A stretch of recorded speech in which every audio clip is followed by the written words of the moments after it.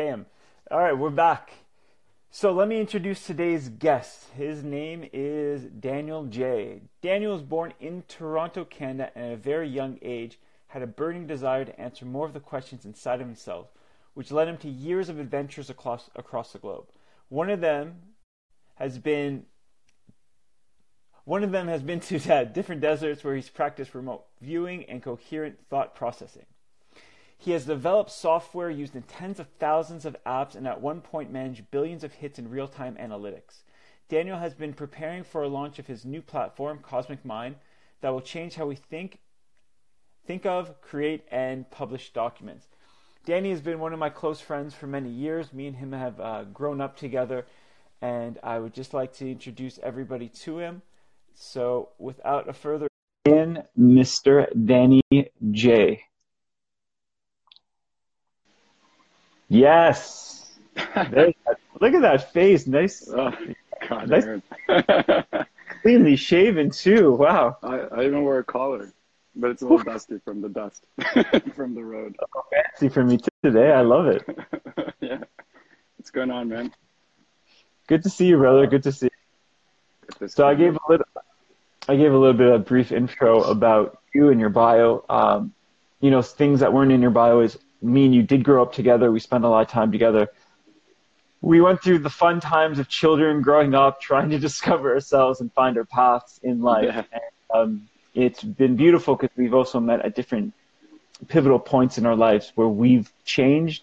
And it always seems that like we meet up exactly when certain things sink in our lives, or we go through a process in our own way, but yet we're able to describe it in very similar terms, but with our own memories of our own experience.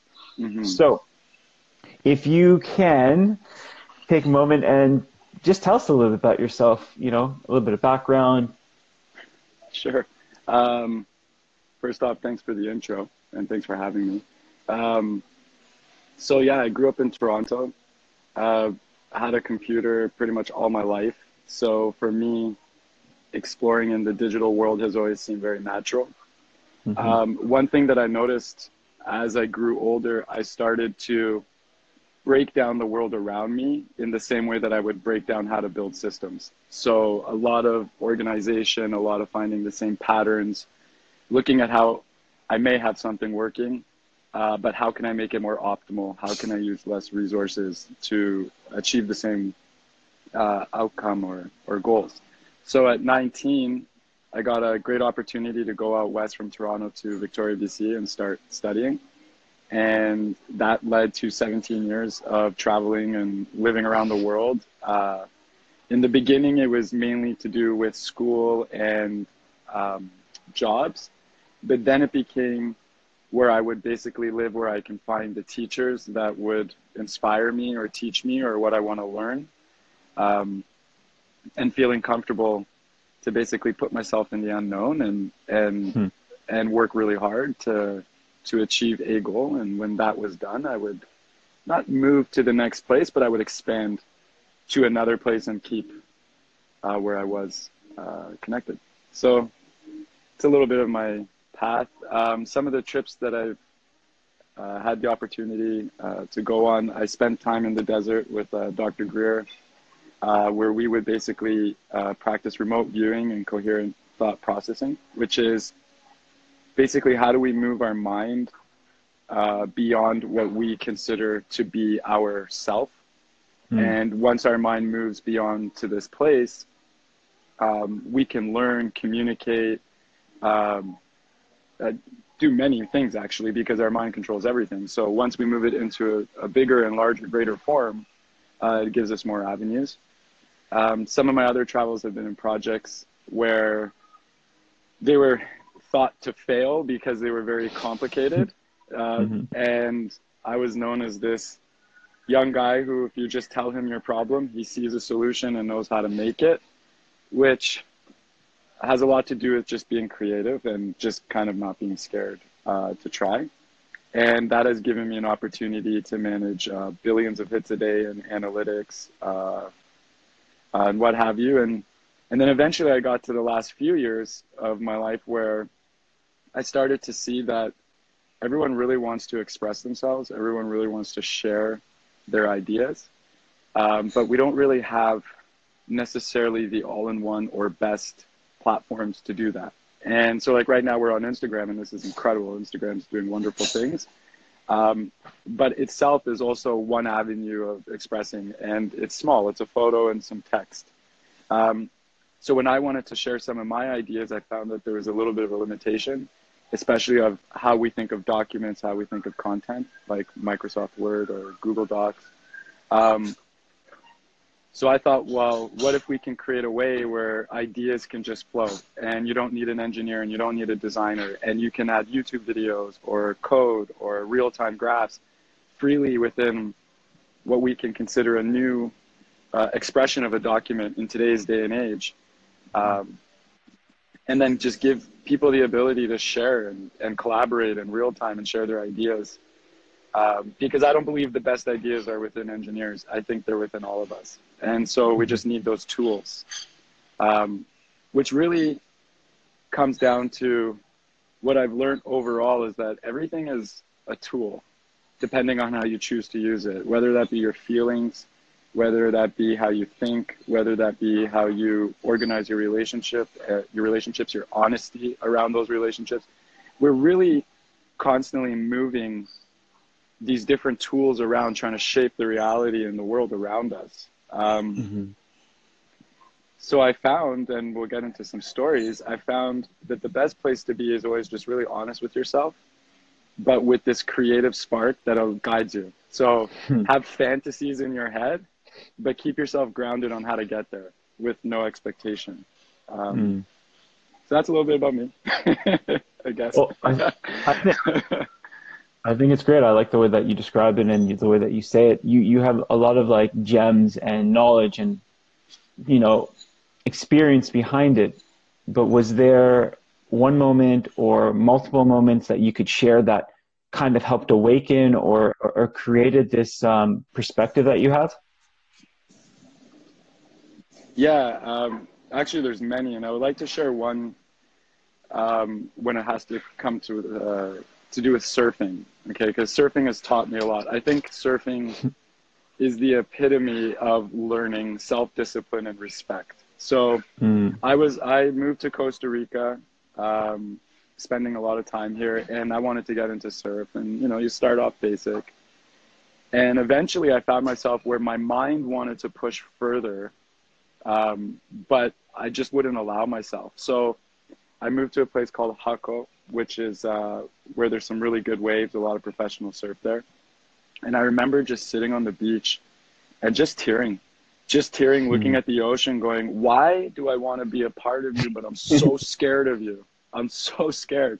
And, you know, we grew up in cities. We didn't have a lot of swimming. We didn't have a lot of ocean exposure. So the idea of the ocean sounds great, but once you're in it, it's like super unknown. What is around me? Are there these creatures that are going to hurt me?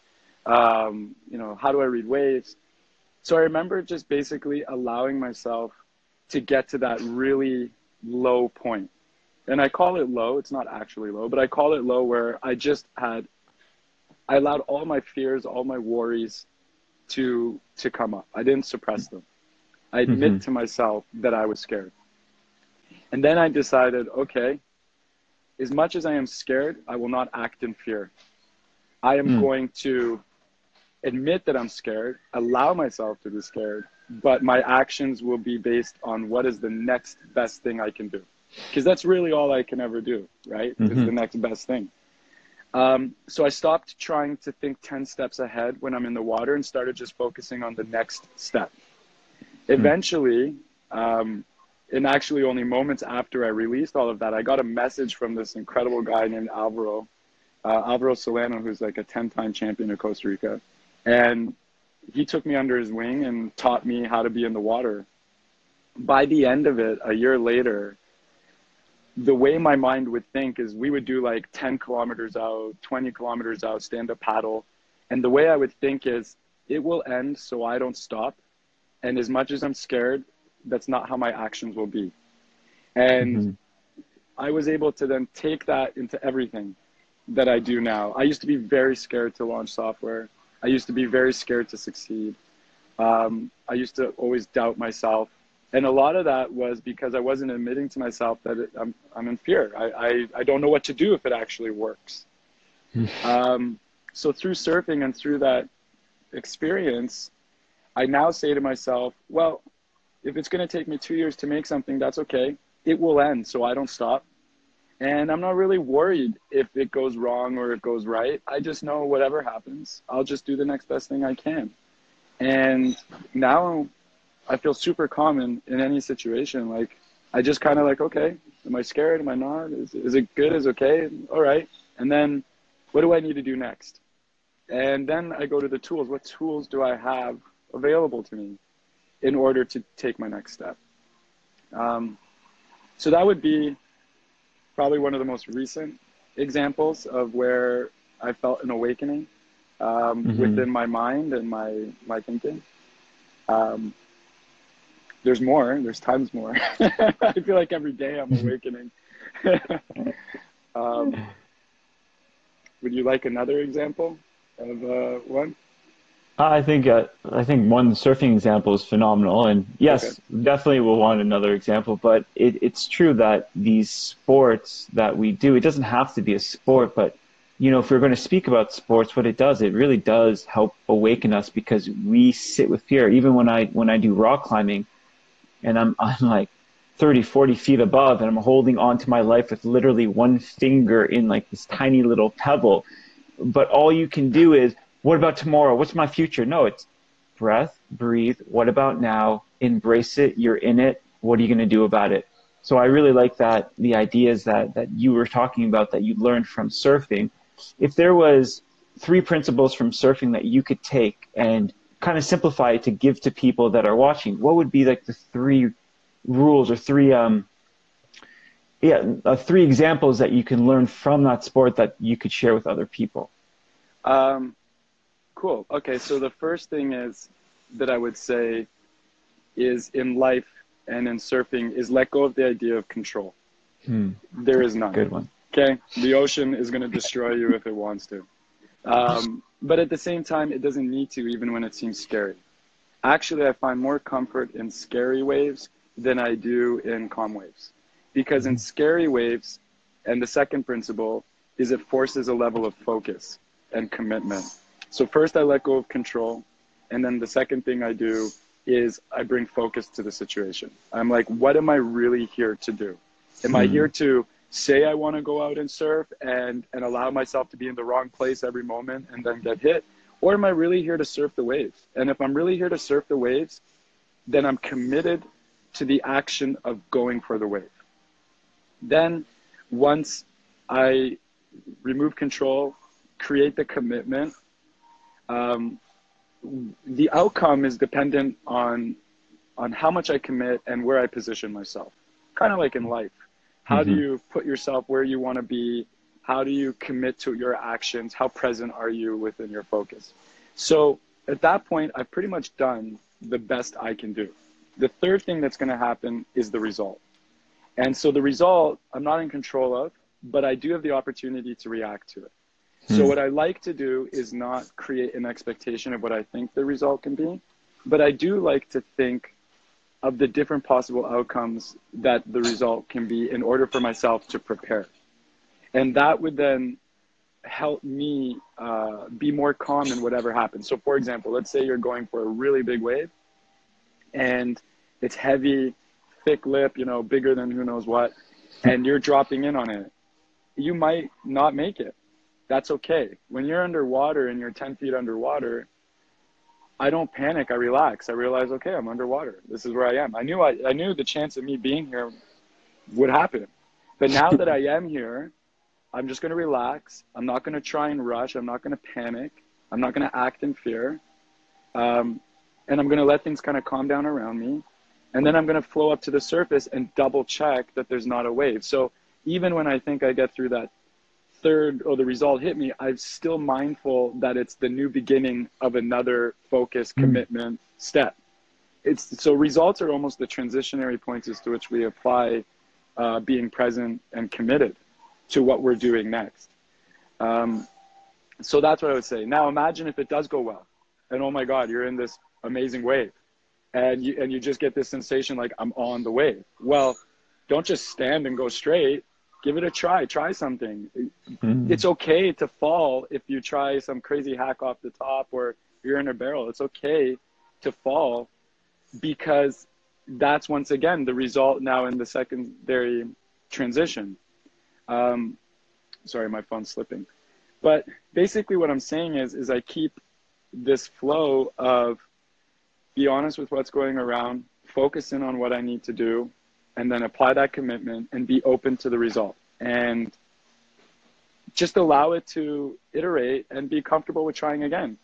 And I don't mind failing. Actually, failure is more success to me than succeeding, because I can learn more from it. So for me, like, I experiment a lot with what is told to me that cannot work, only so I can discover how I make it work. Kind of like when I first started surfing, a lot of people thought that someone in their beginning 30s would be able to tackle it. But I looked at it and said, you're right. In the beginning 30s, I'm not going to be able to tackle it the way I want. That's why I got a teacher. That's why I'm willing to read. That's why I'm watching videos. I immerse myself in the idea, and allow myself to be a student from the beginning, no matter how old I am. And I find myself in that situation now. I just launched Cosmic Minds teasers, and like 2.5 years to make it with a great team and all the support. And honestly, it was tough because for 2 years, no one even knew what I was describing. They're like, what are you talking about? What is it like? And I'm like, it's not like anything. That's the point. It's meant to be. It's like, it's meant not to be like something. And people were kind of confused because they know that I'm a credible guy. They know I work hard, but they didn't know how to make this tangible. And now that I can show it, now that I can demonstrate it to people, I get the opposite. They're like, oh yeah, of course. Why doesn't this exist? Why don't we have this yet? Like, we needed this all the time. And I'm like, oh, guys. But I didn't allow the fact that other people didn't know what was going on in my mind to be the limit of my mind. Actually, I kind of find comfort that I have my own unique ideas and that I'm willing to share them. Sometimes I've seen my ideas in the greatest people of time and what they've created, and I actually just get super excited that like I'm even on the same thinking pattern. And sometimes I have the worst ideas that no one ever wants, and that's okay too, because I like ideas and I just like how they flow. And yeah. Well, I think that's, yeah, like I said, I've known you while you're creating all these things, and you're like, well, I'm doing this and this and this. And like, I have been guilty of the person being like, so can I see it? And you're like, well, it's not there, but like, it's like, you can easily see it. You're clear about it. You know how it's going to look. And yet for me, I'm like, well, because I didn't understand code and a lot of this stuff, but so people, like, one of my favorite quotes are, people praise others in public for hours they put in private. You know what I mean? That like, I've looked at Cosmic Mind and I saw what you've done, and I'm like, oh, this is amazing. But what people don't see is it took you 36 years to get to this point. It took you a lot of growth, a lot of transformation, a lot of, can I trust? Can I not trust? What can I do? How can I create? Like, it took a lot of stuff that came for you to be ready to be at this point to create it. And a lot of individuals, they don't see it. They're just like, oh, on our modern day time, it's like, oh, he's always like that. Oh, that's what you got to do. It's easy, but there's so much more. I want to share an idea that happened, and I want to hear your thoughts about it. So I read a book called Big Magic a long time ago by Elizabeth Gilbert. And what she was talking about was, she's saying that inspiration is not a thought. Inspiration is an entity that chooses you. And if you choose to honor it, then it will honor you. But if you don't, it will not wait and it will go somewhere else. So for example, there's people that are like, I have the best idea, but they don't do anything. 2 years later, people are like, what? That was my idea. How did they do that? Or they copied it. So with a lot of the things that you're doing and you're creating, do you feel that inspiration is an entity? I look at the creation, and I look at the things that you're doing, and do you feel that it's just a thought, or do you think it's an entity that's choosing you because it believes that you can create something? That's an incredible question. And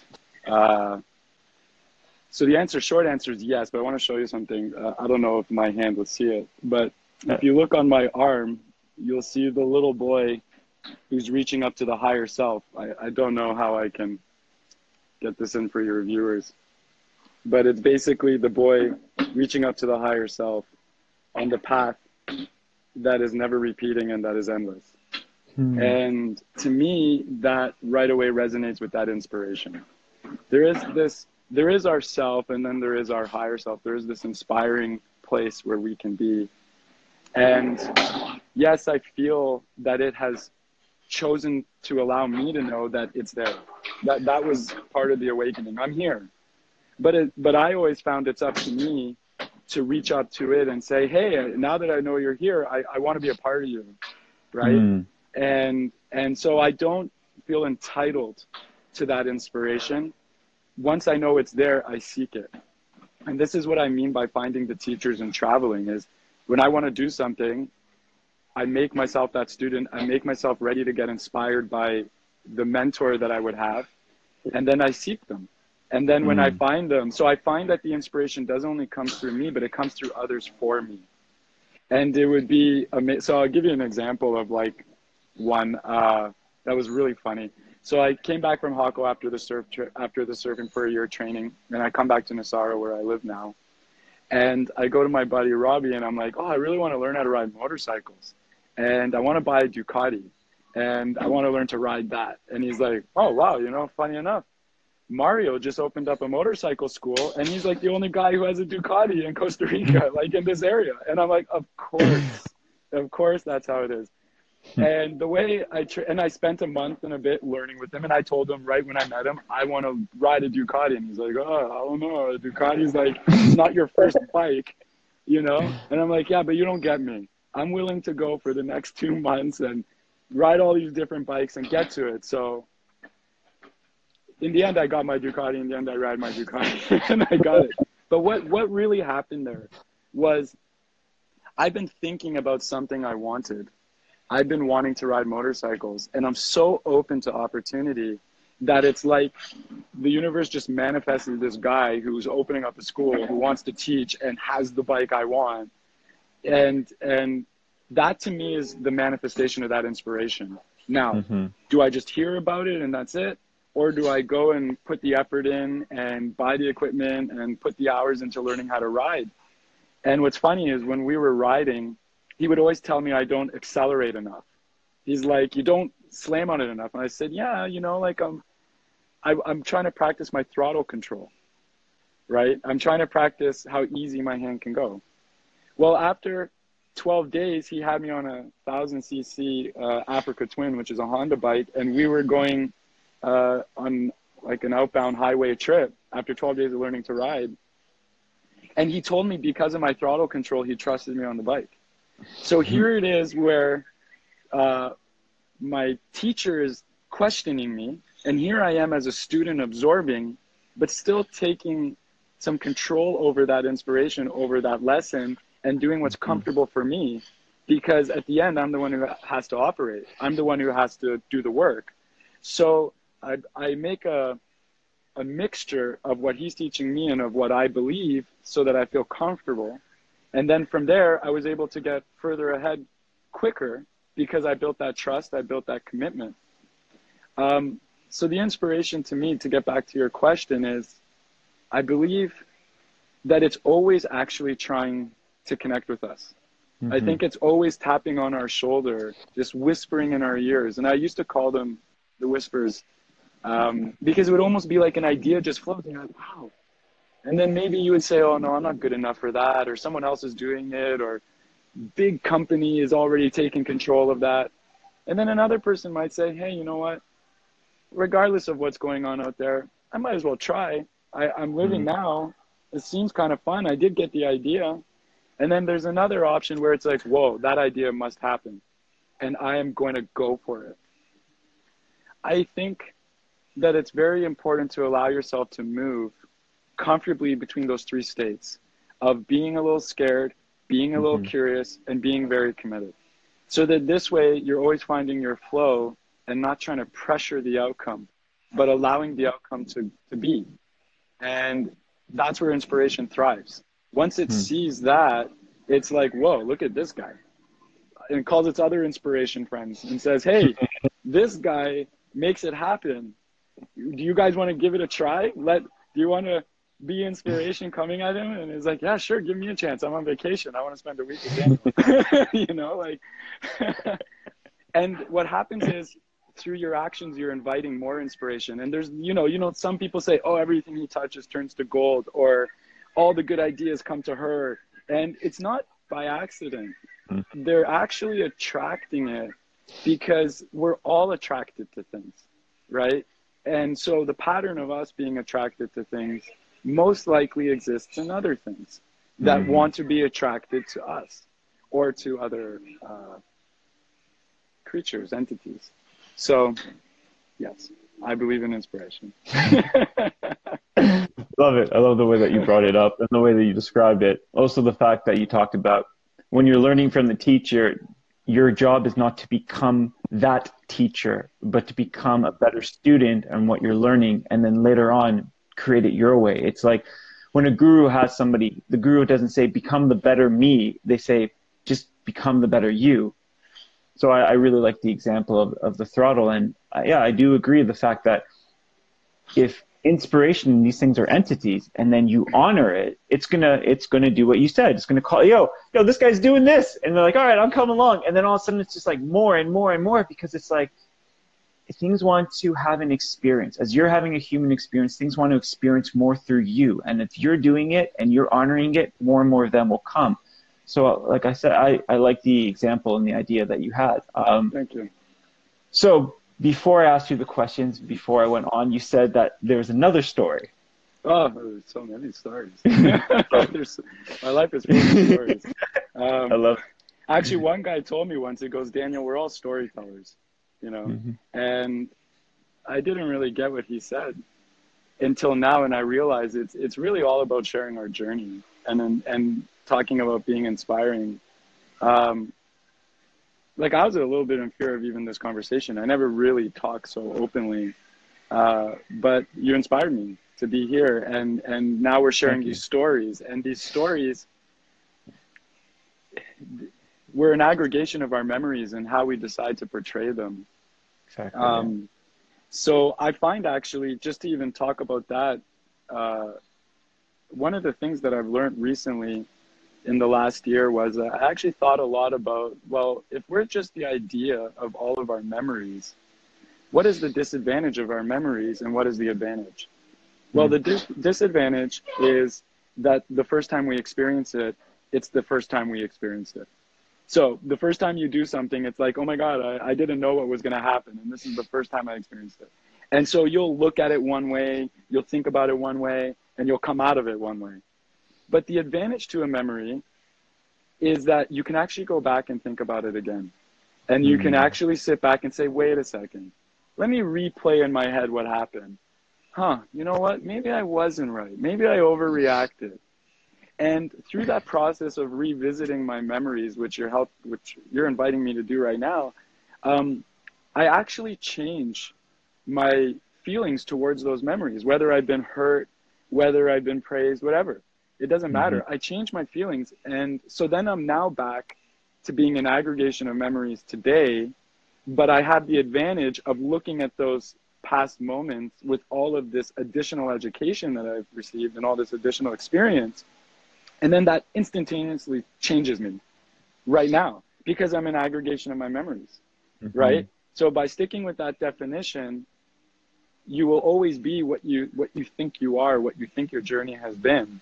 But no one has ever told me, and now I realize I can go back and relive that all the time, refining it. So I used to hold on to a lot of baggage. I used to carry it like weights in the gym that I couldn't lift. Those people with like broken back kind of like, and that's how I used to carry my problems.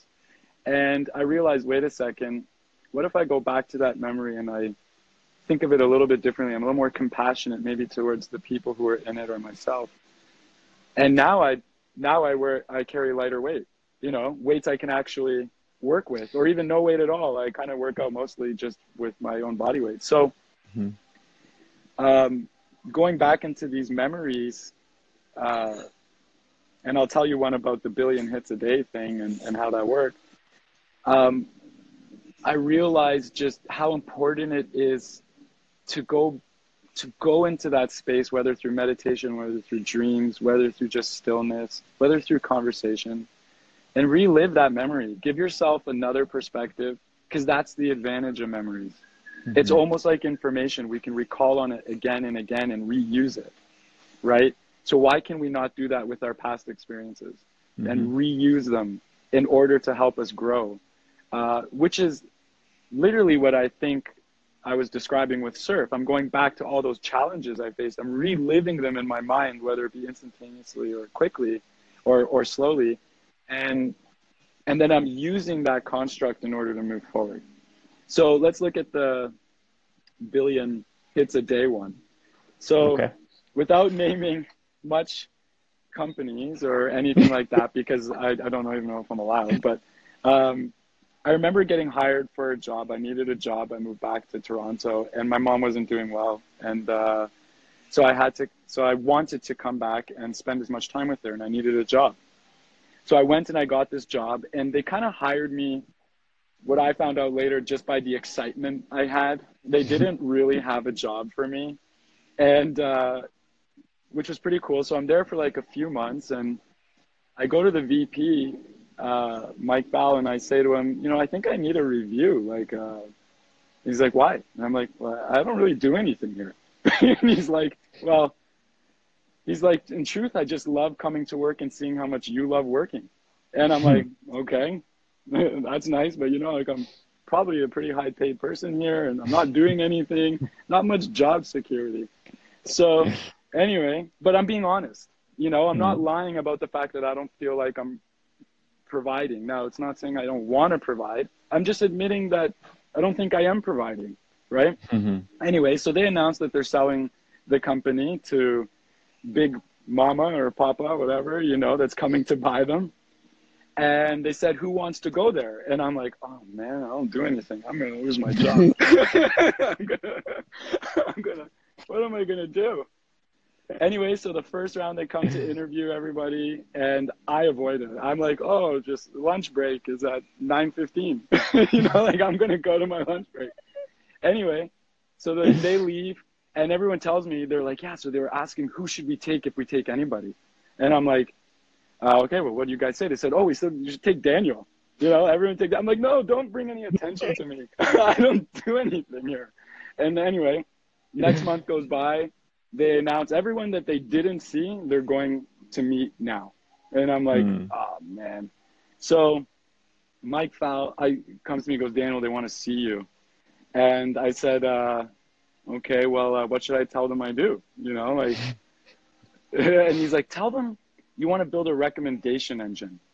And I'm like, oh, wow, recommendation engine. You know, I'm a university dropout. This is 11 years ago before machine learning or analytics or AI was anything. And I'm like, I don't even know what a recommendation engine is. And I'm just like walking into the hallway.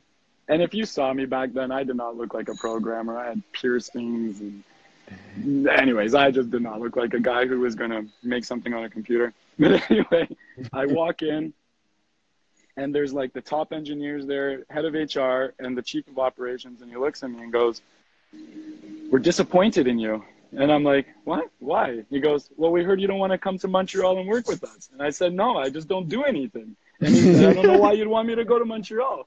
And he goes, sit down, sit down. And I said, okay. I sat down and he goes to me, what do you want to do? And I said, well, I want to build a recommendation engine. And he's like, okay, well, how would you do that? And then right away, my creativity came in. And I was just like, oh, it would be like a flow of information and you can just capture what you want and whatever you don't need would just drop off, right? And it would just be like that. And he's like, oh, wow, so interesting. Okay, go back to doing what you're doing. And in 3 months, we'll invite you out. And I'm like walking out of the office. I'm like, I keep telling everyone I don't do anything. And yet I'm getting promoted like the whole way. Anyway, by the end of it, I ended up with a job in machine learning where my traffic was going to be 1 billion hits a day. And I didn't allow the fact that I wasn't doing a job, or the fear of managing that much traffic. I really just said to myself, you know what? If I can make one hit work, I can make a billion work. And I'm going to read up about it, and I'm going to learn up about it, and I'm going to take the responsibility because I want to do something. And now I have that chance. Mm-hmm. And within a very short time, the system that we designed and that I was leading worked. And I remember when the project ended 11 months later, and the same guy asked me, he's like, what are you going to do now? And I was like, you pretty much gave me a golden ticket. Like, I have 1 billion hits a day on my resume. That's going to open up a lot of doors for me. And as much as this chapter's ending, look at all what I learned here. And I took the confidence of such scale. Like, what is really 1 billion hits? Like, in our minds, that sounds like so much. If you're Google, you'd be like, that's 1 second of our day. But anyways, you know, like, but the point is, though, is that going back to that surf idea, I kept it honest with what was going on. I admitted to people I didn't feel like I was being utilized. I allowed them to make room for me to be utilized. No one told me, because I'm not doing anything, that you can't work here. Then they said, well, we want you to work here, and then we need to find what you can do. So when I admitted, rather than being like, oh, I don't do much, and I'm going to hide from that and kind of let people just think it, I guess, but not admit to it, because I took ownership over what I felt was underutilization, everyone wanted me to feel utilized and support. So it actually worked for me to admit that I wasn't being utilized. And I did it in a humble, joking way. And that led me to one of the best roles I've ever played in my life in development. And so I encourage, like, in jobs and anything you do, start off with just being honest, and do it in a way that is without so much emotion, just more about the fact of, hey, look, guys, I want to work here. I want to be a part of your team, but I don't know if I'm really being used right. I don't know if I'm fitting in. Help me.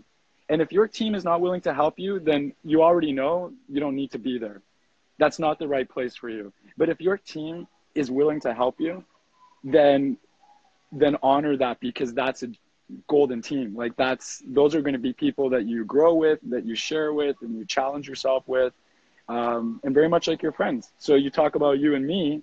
We've known each other through many roller coasters. I don't even know if I can say some of this. I probably should not say the stories that we've had. But what I can say is, you've never given up on me as a friend.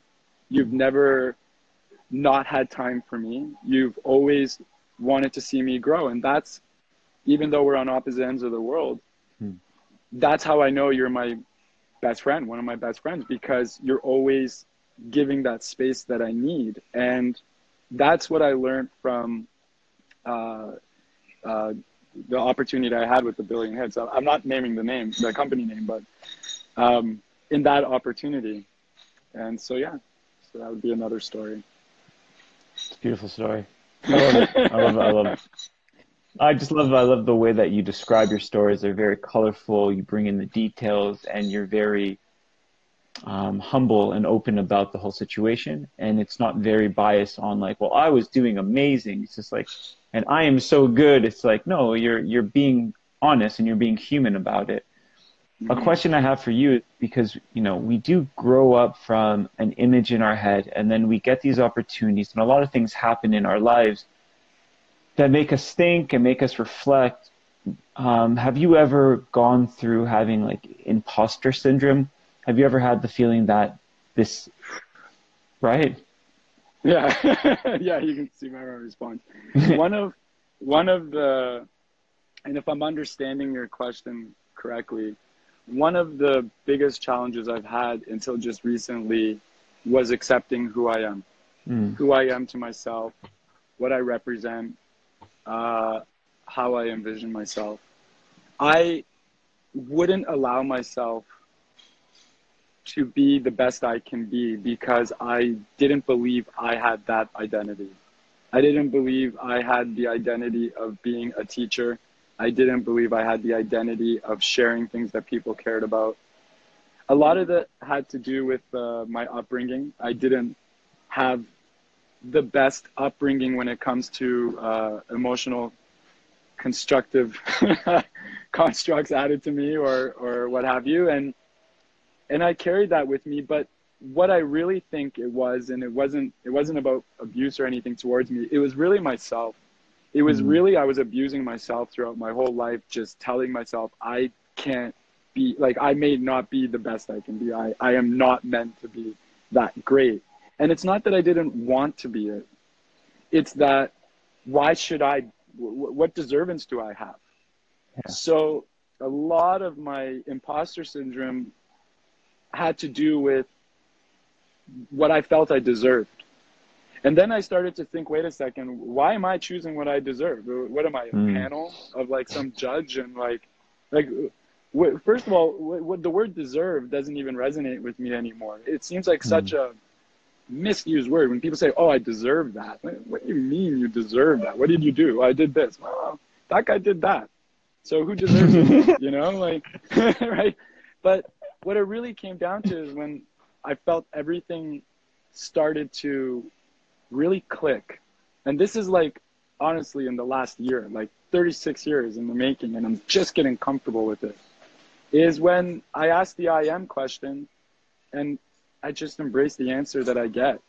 And that's for me. That's not something I want to say right now, but it's for me. And the response that I get is one now that maybe I'm not there yet, but I'm going to grow into. I've made room for how I feel about myself to now grow within me to be that person. And I don't go telling people what it is that I think I am or how I am. I hear it from them. So I believe the greatest compliments come when people observe you and talk about you. So for example, I believe that if someone were to say, oh, Daniel stole the $10 on the table, I believe my friends or people who know me be like, no, that doesn't sound like Daniel.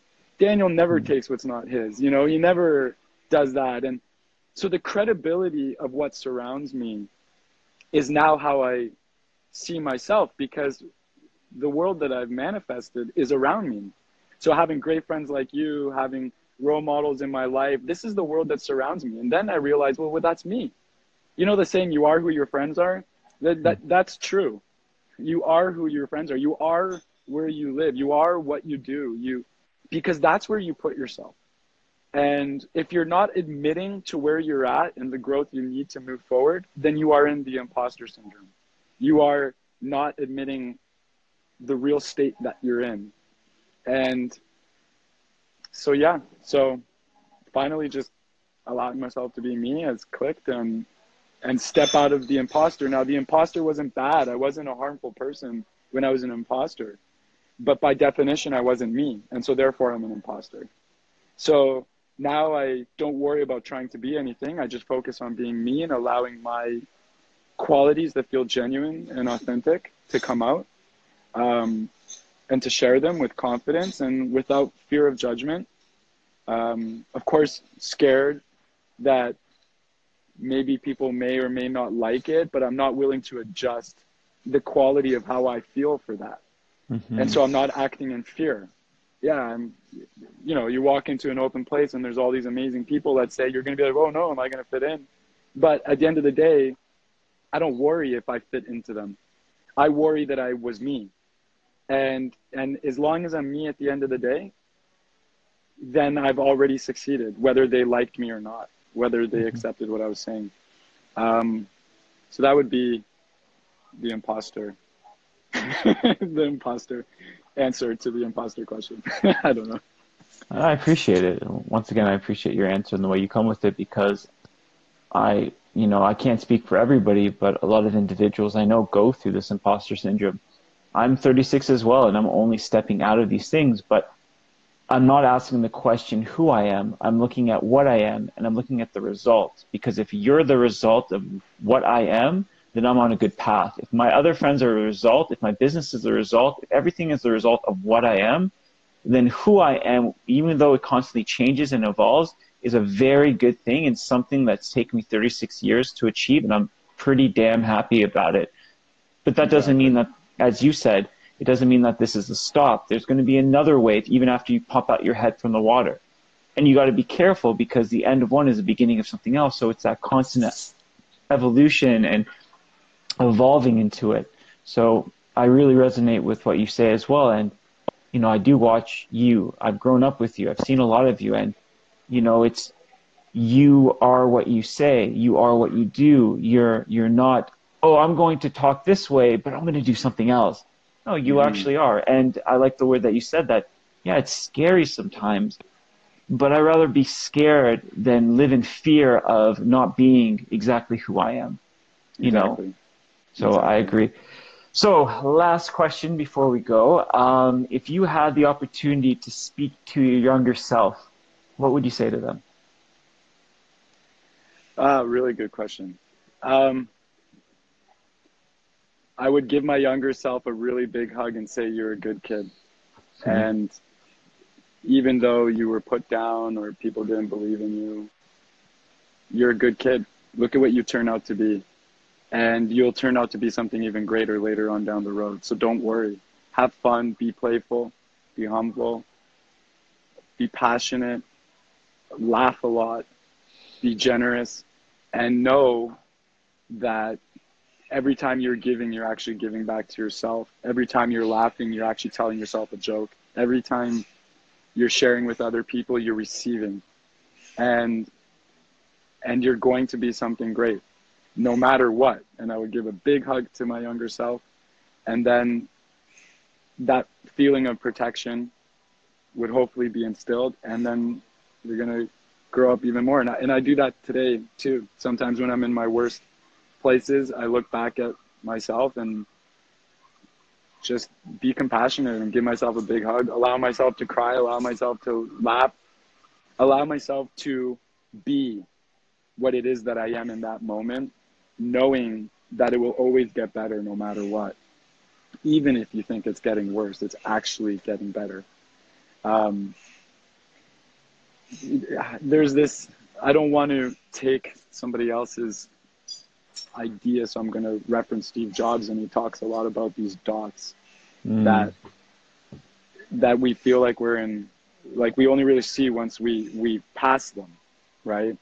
I have some tattoos on my arm that are strictly made of dots, and we made them that way because when you're one of the dots, you feel like you're in the chaos. But when you actually move back from it, you see that there's a pattern and that there's an alignment and there's an actual setup for all of it. And so that's what I would tell my younger self is the dots that are going to come ahead, don't be scared of them and don't feel that you're stuck in them. It's all just helping to shape the pattern that you will realize once you see them pass, once you see them throughout your life, these stories.